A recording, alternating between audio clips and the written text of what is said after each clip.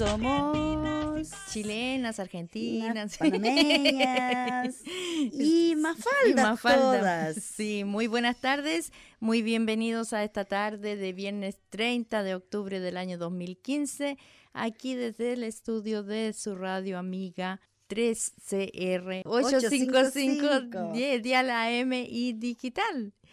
Su radio comunitaria, Y aquí estamos. Y su programa Mafalda, Como ven, siempre con buen espíritu y entusiasmo. Contentas de que ustedes nos esperen cada viernes para que se contagien de esta energía positiva y alegría y risas. Y bueno, aquí estamos contentas, como ya nos escuchan, para compartir con ustedes una horita de cada viernes. Y bueno, hoy es el último viernes de este mes de octubre y mañana es 31, el último que mucho bulla con el Halloween y todo, pero deberíamos celebrarlo. De ahí lo comentamos. ¿Quién les habla?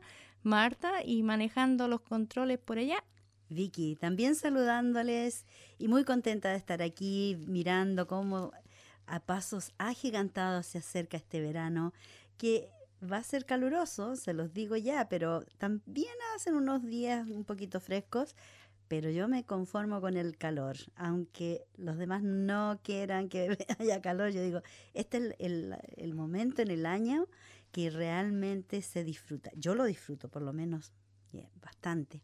Y sí, Marta, como decías tú, Halloween. Uh-huh. La fiebre de Halloween. La fiebre de Halloween se ha metido tanto aquí, hasta yo ando hoy día de Halloween. Voy a una fiesta en el Latin Sundays allá en St. Kilda. Sí, es importante de saber qué pasa en Halloween. ¿Tú sabes qué pasa en Halloween? ¿Qué pasa, Vicky? Bueno, es una fiesta pagana. Antes de Jesucristo, dicen alrededor de 300 años antes de Jesucristo, había los celtas crearon esta,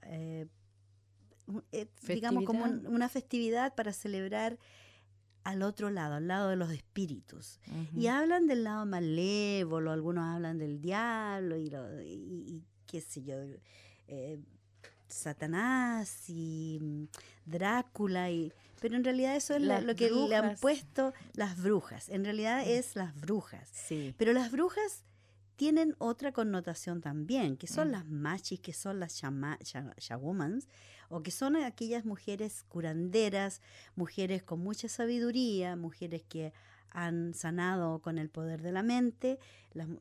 Esas son las brujas reales, no las que hacen maleficios.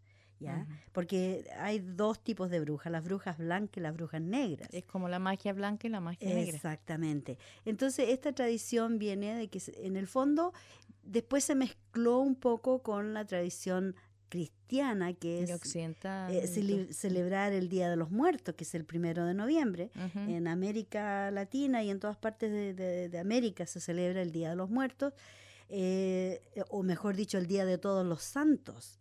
Que bueno, ahí entramos todos, es decir, todos los nombres, todos los santos, el día de tu santo, el día de tu nombre, el ahí día se celebra. De tu santo también. El día de mi santo se celebra, por supuesto. Así que es como un poco, ahora ya es una nomenclatura de cosas, se ha mezclado todo. Y se ha manipulado también, se ha cambiado como todas las cosas del sentido. Se ha hecho bien comercial, eso es el principal, porque ahora todos compran disfraces, cantidad de disfraces, es como... No sé qué otra festividad haya que la gente se disfraza tanto. Yo cuando fui a Chile me quedé con la boca abierta de ver ¿cómo se llama este? Hay un programa de televisión que habla de los zombies y se pegó mucho en Chile. Andaban todos vestidos de zombies, un festival de zombies. Y ¿sí? Hubieses visto, tú era como el Día de los Muertos. Yeah. No, yo no estuve en noviembre allá, así que no fue la fiesta de los muertos, era el festival de los zombies. Y bueno, en nuestra sociedad se mezclan los zombies con las brujas y con los brujos y con Drácula. Bueno, así que yo creo que lo mejor que hay que hacer es tener una buena energía, una buena onda, un buen pensamiento y usar todos estos poderes especiales, Que ¿cierto? todos los tenemos. Usarlos para una buena Causa. causa. Así que eso es lo mejor, yo creo. Yeah. ¿Cierto? Aunque Halloween es una fiesta comercial, como tú dices. Todo el mundo se disfraza, la gente sale a bailar, sale a tomar, hacen fiesta. Es todo para crear un ambiente comercial, cosa que la gente venda. Hay lugares sí que en Europa donde realmente se celebra como apropiadamente, podríamos decir, el día de Halloween, que es el día de las brujas, y las brujas tales se juntan y hacen sus rituales. Yep. Pero en el occidente, en el ambiente normal, son copiones. Lo usan para disfrutar, para beber. Pero sabes que que también se ha metido un poquito esta idea de hacer rituales, de hacer beneficios, no maleficios, hacer beneficios en este día. Y generalmente eso concuerda con la luna llena, pero la luna llena ya la tuvimos, eso fue el martes, ¿cierto? Sí, pero el todavía 27. Los efectos de la luna llena duran alrededor de 3 semanas. O sea que duran todo el mes. Así que y hasta el inicio de la nueva luna, de luna nueva. Los efectos. Pero en 3 semanas vamos a tener otra luna llena. Bueno, pero si todavía estamos luna llena, claro. Primero tiene que haber luna nueva para que haya otra llena. Pero se tiene que acabar. Sí, por eso, 3 semanas. Los ciclos. En todo caso, quería acotar acerca de los gatos negros. Que en Facebook vi una foto donde decían los gatos negros son abusados en la época de Halloween por las creencias o supersticiones. Y muchas veces, había un post que decía, cuidemos de los gatos negros que no sean maltratados en Halloween, porque los toman como algo negativo, cuando en la realidad no lo son. Bueno, los gatos tienen hemos hablado de los gatos aquí en el programa varias veces. Bueno, los egipcios los idolatraban. En las tumbas se encuentran gatos momificados y sobre todo el gato siamés, que es un gato muy inteligente. Yo tuve una pareja y me acuerdo que, la gata era muy inteligente, el gato era súper tonto. Estaba ahí dependía de ella. Exacto. Un gato muy manipulado. Sí. Pero en todo caso los gatos se comunican con las personas, con sus dueños. Son telepáticos. Terrible. Ellos ven cosas que nosotros no vemos. Ellos sienten cosas que nosotros no vemos. Y a veces también ven cosas, por ejemplo, una arañita que hay en un rincón que nosotros no la vemos. Pero y el gato va a la vez a la casa y la come o la masca y la mata. Entonces es bueno tener gatos en la casa. Y mantiene alejados los ratones también. Exacto, cualquier tipo de bichos en realidad. Pero como tú dices, Marta, sí, ha habido toda esta superstición acerca del gato negro, que si se te cruza un gato negro es mala suerte por no sé cuánto tiempo. Mentira, ¿cómo va a ser posible? Yo creo que es buena suerte que se te cruce un gato negro, porque de verdad no es común de ver un gato negro. Y encontrar un gato que sea totalmente negro, que no tenga ni un pelo de ningún otro color, es muy raro, es rarísimo. Así que yo creo que si alguien se encuentra un gato negro, avísenme, por favor, que me gustaría conocerlo, porque de verdad son súper lindos, son muy, muy lindos. Y hay que cuidar la vida animal. Así es. Bueno, y desde aquí, de Melbourne, de la ciudad más, la ciudad más vivible y más amistosa del mundo, vamos a empezar con los temas de hoy. Sí, vamos a compartir que mañana es el Día Mundial de las Ciudades. Y el tema, mejor ciudad, mejor vida, diseñadas para convivir. La urbanización planificada maximiza la capacidad de las ciudades para generar empleo y riqueza y para fomentar la diversidad y la cohesión social entre clases, diferentes culturas, etnias y religiones. Las ciudades son diseñadas para vivir juntos, crear oportunidades, permitir la conexión e interacción y facilitar la utilización sostenible de los recursos compartidos. Reconociendo la importancia de los servicios urbanos básicos como base para el desarrollo social y económico general, la Asamblea General de la ONU, el 27 de diciembre del 2013, mediante una resolución designó este día, 31 de octubre, como el Día Mundial de las Ciudades a partir del año pasado. A lo largo de la historia moderna, la urbanización ha sido un importante motor de desarrollo y reducción de la pobreza, y los gobiernos pueden aprovechar esta oportunidad mediante la promoción de un nuevo modelo de desarrollo urbano que sea capaz de integrar todas las facetas del desarrollo sostenible para promover la equidad, el bienestar y la prosperidad compartida.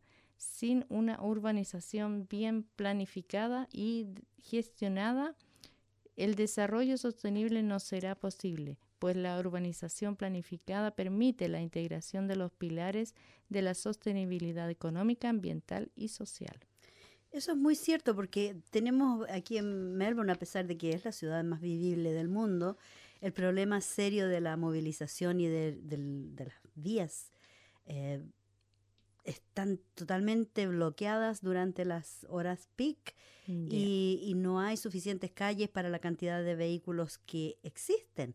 De verdad, a veces ni por mucho que traten de planificar las vías de transporte, las compañías que importan vehículos o hacen vehículos en forma local, a veces no toman en cuenta que no hay suficientes calles para tantos vehículos. Y imagínate un momento que salen todos a la calle y quedamos bloqueados ahí, atascados, Bueno, estancados. sucede. Y en todas partes, ahora en las noticias anunciaron que el gobierno federal soltó o dejó pasar una cantidad de billones para mejorar las vías de transporte aquí en Melbourne, lo que se está, muy bien recibido por todo el mundo, porque hacen encuestas y hacen montones de entrevistas a la gente que está ahí esperando. Por ejemplo, la Monash es la carretera que tiene más problemas. Hay gente que demora 2 horas de un extremo al otro en las horas de más tráfico. Entonces, de verdad que hay que tener una buena estructura, una buena planificación de las calles de las ciudades, porque de otra manera nos quedamos encerrados en una jungla o una selva de concreto. Bueno, sucede mucho ya que para la gente que necesita cruzar la ciudad, cuando uno dice, hay que ir para el otro lado de la ciudad, y la única manera de ir muchas veces cruzando la ciudad, tienes que pasar por la ciudad, y eso significa una media hora al menos que tienes que contar. Y sabes tú que a veces en esos momentos, por ejemplo, cuando yo voy a la ciudad, desde donde vivo, si voy al centro de la ciudad, prefiero ir en transporte público, porque si manejo me va a tomar el doble del tiempo. Bueno, esa es otra solución que el gobierno, ya sea federal o estatal, está tal vez tratando y viendo los pros y los contras para mejorar el transporte público. Si quieren menos vehículos en la ciudad, tienen que proveer, habilitar mejor el transporte público para que la gente pueda moverse con mayor facilidad dentro de la ciudad y no en vehículos, porque se toma en consideración el tiempo que toma en cruzar la ciudad. Si vas a la ciudad en auto, el parking, el petrol, el tiempo que la gente no está trabajando, la gente llega atrasada a sus oficinas, sus puestos de trabajo, porque pierden mucho tiempo en estar allí esperando. Por ejemplo, en la Monash, la carretera, la freeway, quieren ensanchar las vías, agregar 2 vías, que en el fondo es lo más fácil que podrían hacer, porque esas vías existen, son las vías donde la gente, qué sé yo, si tienes un vehículo que se daña, qué sé yo, son las vías de servicio que le llaman. Entonces, sería cosa de habilitarlas como para que sean vías de transporte, para que fluya de flujo de tránsito.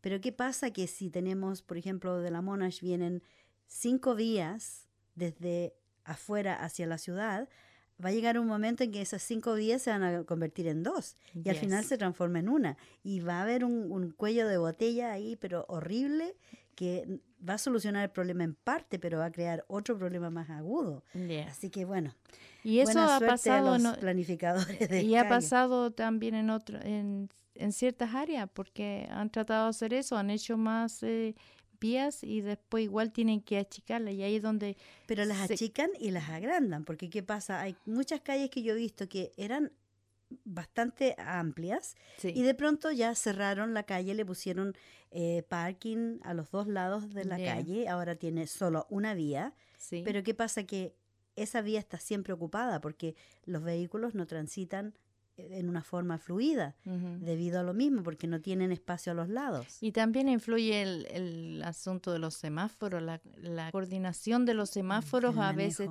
están también bien descontrolados, porque a veces estás parado en una roja y el siguiente semáforo está en verde y dos semáforos siguientes están en verde, y cuando a ti te dan la verde, los dos otros siguientes semáforos que estaban en verde están en roja a la final. También ese es un hay mucho problema tricky. Que si nos ponemos a analizar, tenemos todo el programa. Así que vamos a continuar con los temas de esta tarde y les voy a contar que los últimos 10 años los mapuches de la Araucanía chilena mantienen el índice de desarrollo humano más bajo del país. Cifras reveladoras y dramáticas, como en el caso de la mujer mapuche de sectores rurales, arrojó la última actualización del estudio de índice de desarrollo humano en la población mapuche de 4 regiones de Chile, realizado por investigadores de la Universidad de la Frontera. El estudio es parte del componente de investigación del Convenio de Desempeño Únete de la UFRO. Mide dimensiones de salud, educación e ingreso y fue actualizado después de una década para las regiones del Biobío, la Araucanía, los Lagos y región metropolitana. La publicación Índice de Desarrollo Humano en la población mapuche fue desarrollada por un equipo de investigadores de la Universidad de la Frontera a través del Instituto de Desarrollo Local y Regional IDER, el Instituto de Estudios Indígenas y el Departamento de Ciencias Sociales, usando el enfoque de Amartya Sen, Premio Nobel en Economía, que se fundamenta en la idea de derechos de las personas, capacidades y libertades, y la propuesta metodológica del Programa de las Naciones Unidas para el Desarrollo, PNUD, para la medición del desarrollo humano. El equipo estuvo conformado por el doctor en Sociología del IDER, Patricio Padilla, el doctor en Geografía, Alan Garín, y el doctor en Antropología y director del Instituto de Estudios Indígenas, Álvaro Bello, y Mauricio García, doctor en Psicología, en conjunto con un grupo de 7 investigadores de las unidades. El estudio fue calificado como brillante por el vicerrector de investigación y posgrado de la UFRO, quien destacó el trabajo de los institutos de la universidad y el aporte a la vinculación con los territorios a través de investigaciones aplicadas. Agregó que el estudio, los indicadores obtenidos permiten ver con más claridad lo que está pasando en la problemática mapuche, entrega una nueva realidad de la etnia y en segundo lugar nos da luces de dónde pueden estar las salidas. Puede ser un instrumento muy útil para la toma de decisiones de autoridades locales, regionales y nacionales, destacó el vicerrector de la investigación y posgrado de la UFRO. Las cifras. Respecto del último estudio, se trata de una reedición del IDH Mapuche en la Araucanía, realizado por primera vez en el año 2003, elaborado por el Programa de Naciones Unidas para el Desarrollo y la UFRO. En una década, la cifra más reveladora es que el IDH de la población mapuche, si bien aumentó, no logró alcanzar el IDH de la población no mapuche de 10 años. Bueno, también destacaron que la mayor vulnerabilidad se da por género, ya que el aspecto más dramático da cuenta de nuestras desigualdades como país, principalmente en el grupo de las mujeres mapuches de las zonas rurales, donde las diferencias con hombre y con población no mapuches son abismantes. Lo anterior Da cuenta de un trabajo precarizado basado en una agricultura estacional con baja cobertura en salud y niveles de escolaridad. Y además, las mismas mujeres tienen una mala percepción de su salud. La actualización del IDH incorporó por primera vez el uso de la lengua en el pueblo mapuche. En este sentido, Patricio Padilla indicó el desconocimiento del mapudungún. No habla ni entiende. Es generalizado en las regiones estudiadas. Los mapuches de los lagos poseen la menor comprensión del mapudungún con un 2,1%. El que no habla y entiende, y un 94% no habla ni entiende. Los mapuches de la Araucanía son los que mayormente comprenden el mapudungún, con un 25,1% habla y entiende y 58,5% no habla ni entiende. Son bien altas las cifras, lamentablemente. Bastante. Bueno, ellos están tratando por todos los medios de que se siga propagando su idioma, porque no se puede perder, ¿verdad? Bueno, hay otra historia acerca de, esta es más positiva, de las mujeres peruanas que instalan paneles solares e iluminan sus comunidades. 5 mujeres de la provincia de Candarave, ubicada en Tacna, Perú, viajaron a la India para capacitarse y aprender a instalar paneles solares.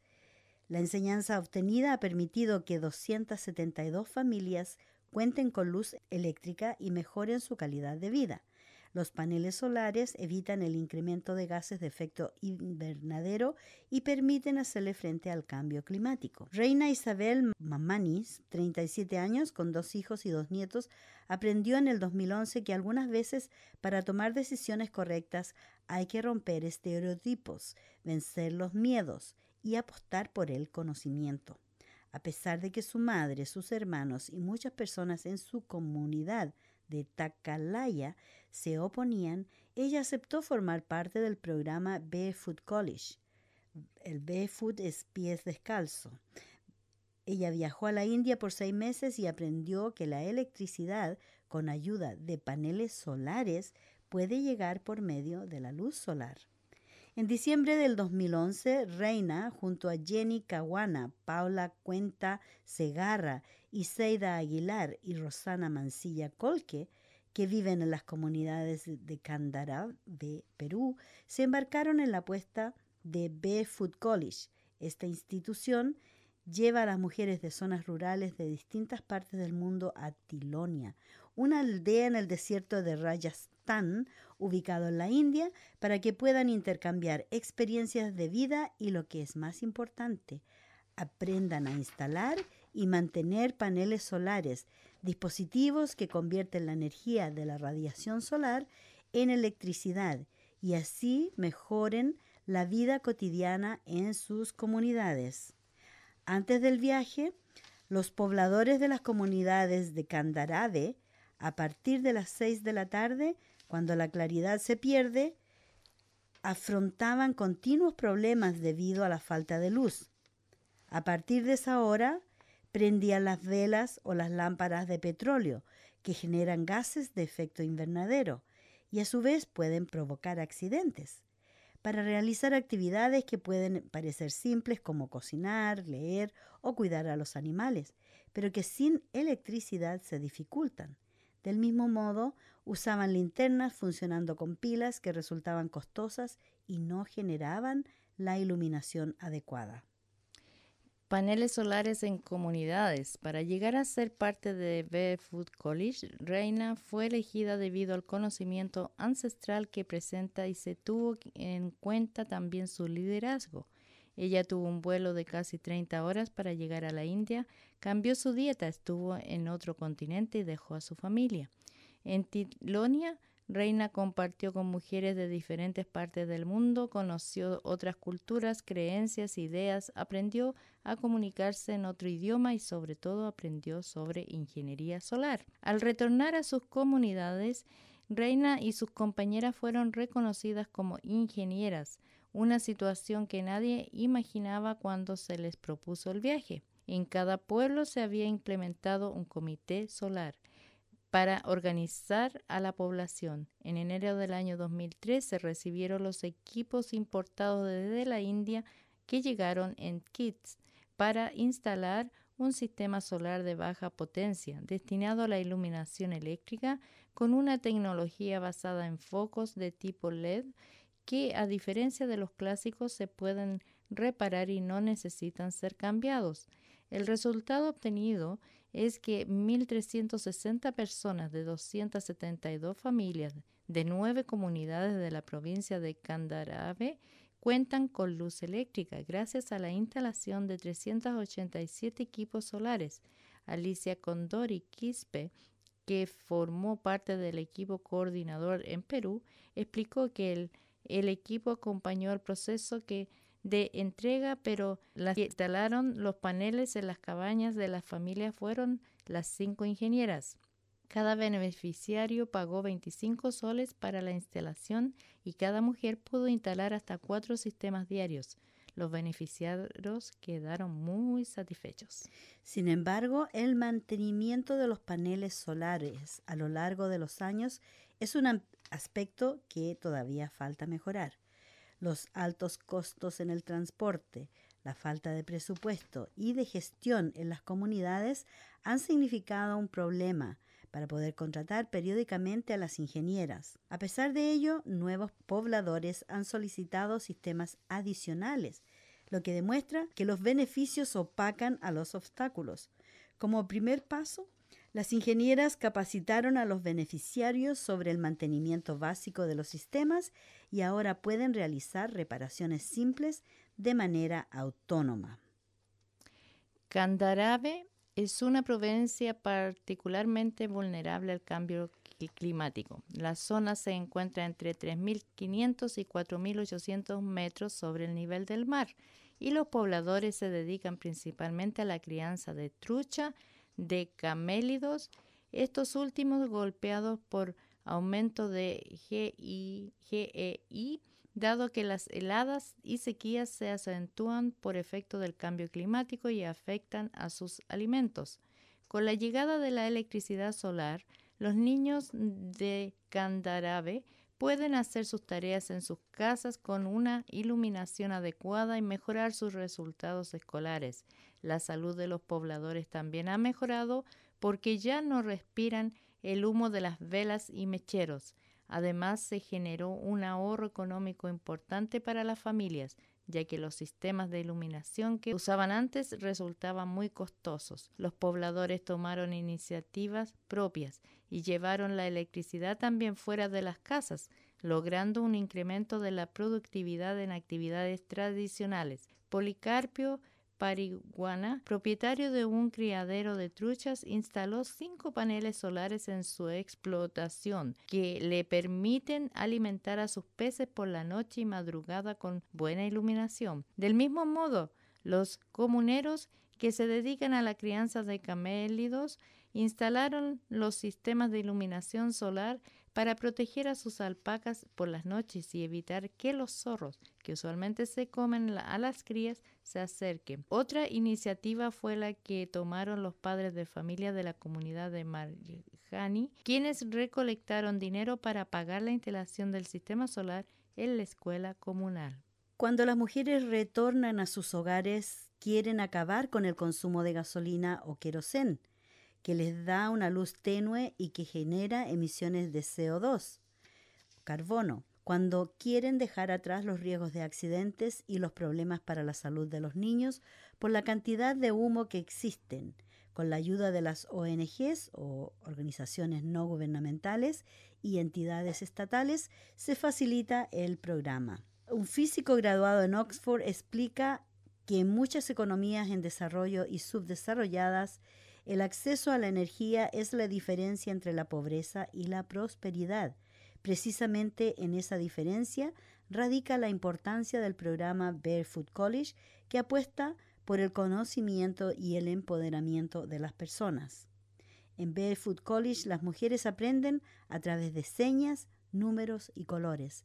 El método utilizado garantiza el aprendizaje porque algunas mujeres incluso son analfabetas, pero con la ayuda de los maestros se educan para instalar paneles solares, darse cuenta de las fallas y repararlos.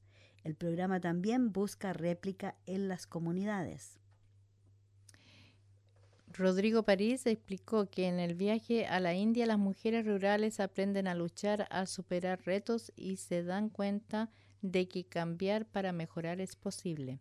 Un componente clave en el Barefoot College es que las estudiantes son exclusivamente mujeres porque hay un sentido filosófico que indica que se tiene muy claro que las mujeres son el centro de las comunidades.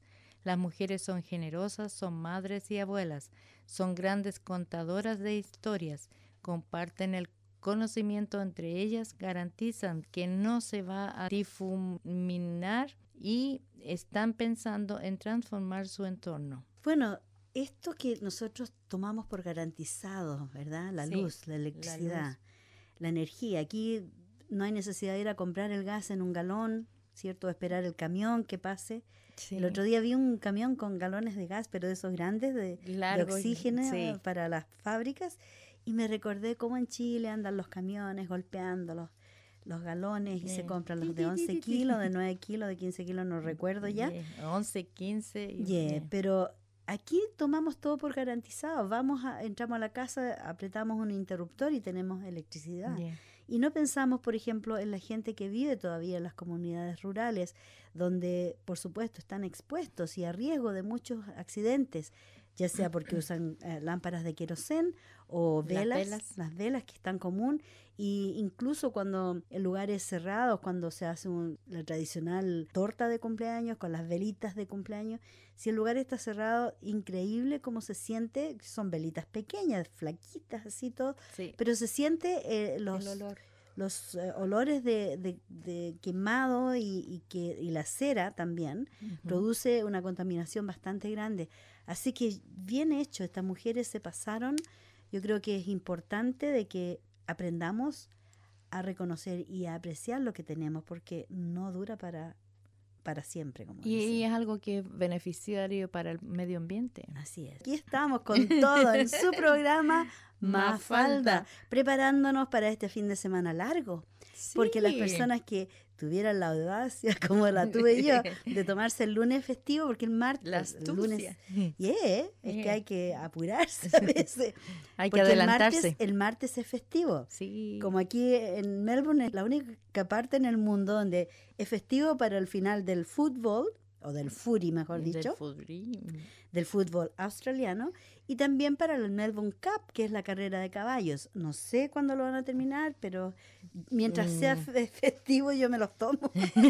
Me los tomo libre porque hay que aprovechar la situación. Y mucha gente allí, como tú, tienen la oportunidad, la audacia de arreglarlo para no trabajar el día lunes. Así que un largo fin de semana que nos espera por delante con bastante calorcito. Y como hace calorcito... ¿Con alguna lluvia también, dice? Sí, bueno, no importa, que hace falta que se mueva. De todo. Mi auto necesita limpieza, así que... Y el ambiente también para las personas que sufren de las alergias. Así es. Bueno, y tú, Marta, ¿qué eliges? ¿Bebidas o agua? Agua. No tomo bebida. Agua. Bueno, Chile se aleja de la tendencia de los países desarrollados. Wow. Por miles de años el agua ha sido el principal sustento de la vida de los seres humanos, al menos hasta que la revolución industrial y el boom de la publicidad cambiaron nuestros hábitos. Hoy, luego de un siglo de dura batalla con las bebidas procesadas, la tendencia parece ser volver a lo natural. ¿Por qué el agua? La literatura a favor del agua es vasta. Estudios y estadísticas de las más variadas fuentes del mundo académico y corporativo hablan sobre los beneficios del consumo de agua. No son propiedades mágicas, pero sí considerables, entre las que se encuentran mantener el balance de los fluidos del cuerpo, ayuda a controlar las calorías, ayuda a energizar y optimizar la musculatura, mejorar la apariencia e hidratación de la piel, ayuda a conservar los riñones y a mantener la función normal intestinal, entre muchos otros beneficios. ¿Cuánta agua tomar? La Organización Mundial de la Salud es clara. No hay sustitutos saludables para el consumo de agua. Una opción es que también unánime entre los especialistas la recomendación es tomar entre 2 y 3 litros de agua al día dependiendo de la edad y del sexo. En términos más específicos, los hombres mayores de 19 años deben tomar 3 litros y las mujeres sobre esta edad 2,2 litros diarios. Aproximadamente el 80% del agua diaria incorporada al organismo proviene de la ingesta directa del agua, un mecanismo que no solo es necesario para estar vivos en un mundo donde la obesidad es una pandemia que afecta al 30% de la población adulta e infantil, es una de las soluciones para mantener el peso a raya. Agua versus la industria mundial. Si no puedes contra ellos, úneteles. El amorío de Estados Unidos con las bebidas gaseosas o sodas fue largo, intenso y el quiebre ha sido lento. Por más de 2 décadas, las bebidas fueron la elección número 1, con un consumo peak de 204 litros por año en 1998, de acuerdo a los datos de Beverage Digest. Desde esa fecha, la tendencia ha ido retrocediendo. Hoy la cifra se ubica en cerca de 166 litros anuales, dependiendo de las fuentes, que si bien aún es un número alto, representa una caída de cerca del 20% en 2 décadas.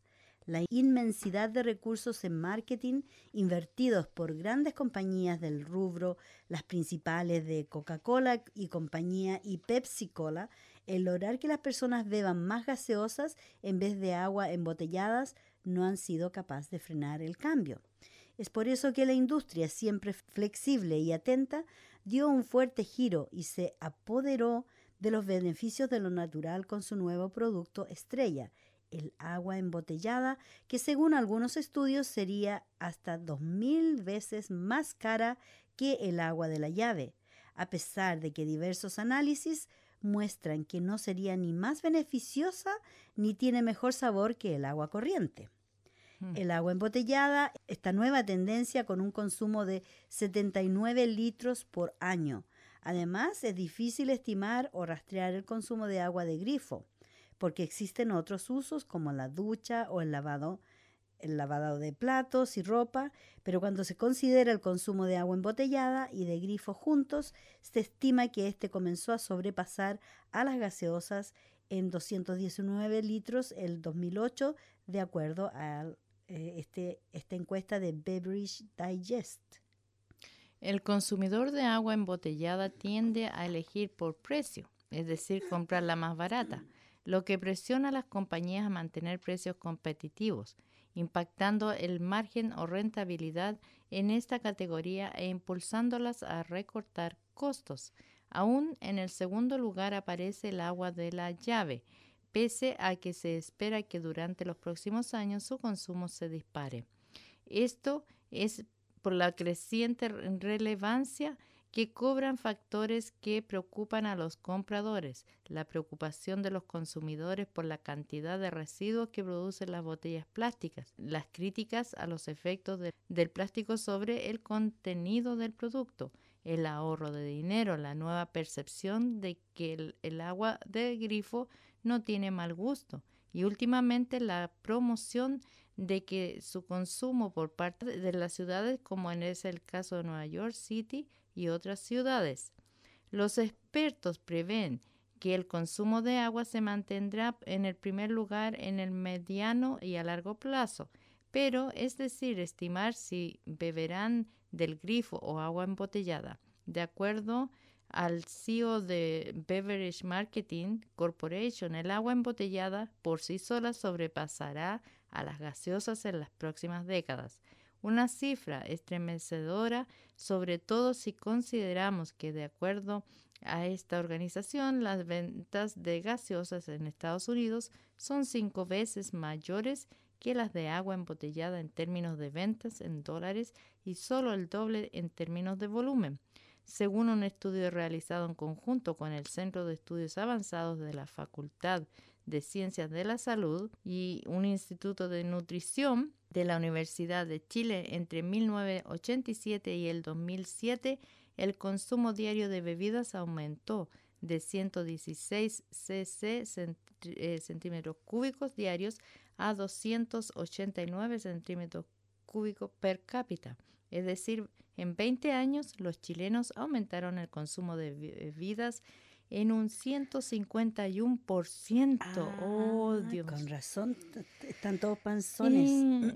Okay. Bueno, una tendencia que los expertos en salud critican y relacionan de manera directa con los altos índices de obesidad que hay en Chile. Ellos dicen, nuestro perfil alimentario no es bueno en este momento y tenemos que hacer un llamado a consumir productos más naturales, a volver a nuestras preparaciones tradicionales, porque nuestra dieta tiene un alto componente de productos ultraprocesados que son grandes aportadores de densidad energética, grasas saturadas, azúcares agregados y sal. Según especialistas, esta triste radiografía es en gran medida consecuencia de la falta de una información o educación alimentaria en los hogares y las familias que les permita hacer una elección más correcta sobre los alimentos que necesitan. El problema es que sin la información y educación necesarias para modificar conductas, es muy difícil que podamos lograr cambios en un tiempo menor a 15 años. Es la bien educación. preocupante este asunto de las bebidas porque yo me acuerdo cuando yo era chica ni se conocían las bebidas, hace harto tiempo, sí, pero igual. No vamos a mencionar eso. No vamos a hablar de años, pero de tiempo, porque los años son solo números, dicen. Sí. Y el tiempo vuela. Ajá. Y bueno, pero de todas maneras, antes los niños, recuerdo que no tomábamos bebida y después se les daba bebida a los niños hasta en la mamadera. Metámosle Coca-Cola, metámosle Fanta. Y ahora todavía sucede. Y todavía sucede. Ahora los niños, yo los veo empinándose las botellas o las latas de bebidas que tienen tanta azúcar, increíble. No conocen el agua. Bueno, puedo decir, mis nietos conocen el agua. Ellos no toman bebida y me alegro tanto que mis hijos han sabido educar a sus niños y no meter la bebida. Incluso yo no tomo bebida, muy rara vez que tome algo azucarado, porque bueno, ya me excedí hasta que me dio diabetes. Hasta que se le pasó la mano. Exacto. Pero no, nunca fui muy adicta a las bebidas gaseosas por el gas, de verdad. Pero yo veo que aquí todo el mundo anda con una botella en la mano, o ahora la famosa la de energía. Yeah. Los tragos de energía que tienen el extremo de cafeína, el extremo de azúcar, para que dé energía. Entonces te manda en un vuelo de energía y después la caída es súper rápida también. Así como la persona sube con la energía hasta el cielo, de pronto cae de un porrazo. Y por eso tienen que mantenerse y tiene que tomar otra para mantenerse ahí a esa altura de energía que los mantenga bien. Entonces aprovechamos de darle el dato de que esas energías, ¿cómo se llama? Bebidas de energía energética, que hay muchas. El Wings, por ejemplo, que detesto los comerciales en televisión que le ponen alas a todo. Es mentira, porque le ponen alas por un momento, pero como les digo, la caída, mientras más alto suben, más rápida es la caída y más fuerte el porrazo. Eso se mantiene. Y hablando con respecto a este tipo de cosas, también ahora la Organización Mundial de la Salud plantea o planea introducir el tocino y las salchichas en la isla. Perdón, en la lista. Me faltan los lentes. En la lista de los cancerígenos, Marta. ¿Qué te parece? Bueno, yo no como tocino y las salchichas no las puedo ver. Así que estoy salvada por ese lado. Bueno, la Organización Mundial de la Salud incluirá las carnes procesadas como el tocino, las salchichas, el embutido o las hamburguesas en el grupo 1 de sustancias cancerígenas, aquellas que se consideran peligrosas para el ser humano. Esto al menos asegura que ha ofrecido en exclusiva una noticia citada a una fuente bien situada. El organismo encargado de categorizar la peligrosidad de los posibles cancerígenos, la Agencia Internacional para la Investigación del Cáncer eleva a las carnes procesadas a la misma categoría que el tabaco, el arsénico o el amianto, aquellas sustancias sobre las que existe la suficiente evidencia para afirmar que causan cáncer. La misma fuente asegura, además, que la carne roja pasará a formar parte del grupo 2A, aquellas sustancias que son probablemente cancerígenas para humanos. La decisión se tomó el pasado lunes tras una reunión de científicos de 10 países que revisaron toda la evidencia disponible sobre el asunto. El vínculo entre el consumo de algunos tipos de carne y, en concreto, el cáncer colorectal lleva tiempo estudiándose. En la última edición del Código Europeo contra el Cáncer ya se invitaba a limitar el consumo de carne roja y evitar la carne procesada, pero la nueva clasificación de estas sustancias podría tener un impacto directo sobre el etiquetado de estos productos y, claro está, las recomendaciones dietéticas. La Organización Mundial de la Salud propondrá que el consumo de carnes procesadas se limite a 20 gramos al día, una sola loncha de bacon. Actualmente la mayoría de organismos recomiendan un consumo diario de 70 gramos, que es más del triple del recomendado ahora. Pero ¿y por qué la carne provoca cáncer? La carne roja es una importante fuente de proteínas, vitaminas, hierro y zinc, pero también de grasa poco saludable. Un estudio del 2012, elaborado por investigadores de una escuela médica, el mayor realizado hasta la fecha sobre el asunto, concluyó que comer cordero, ternera o cerdo por encima de la cantidad diaria recomendada, que son 70 gramos, eleva el riesgo de morir por una cardiopatía en un 18% y de sufrir un cáncer en un 10%. Más peligrosa es la carne procesada, toda aquella que se elabora mediante procesos de ahumado, salado o curado. Según el mismo estudio, el consumo elevado de bacon, salchichas o embutidos incrementa el riesgo de padecer una enfermedad cardíaca en un 21% y el de padecer cáncer en un 16%.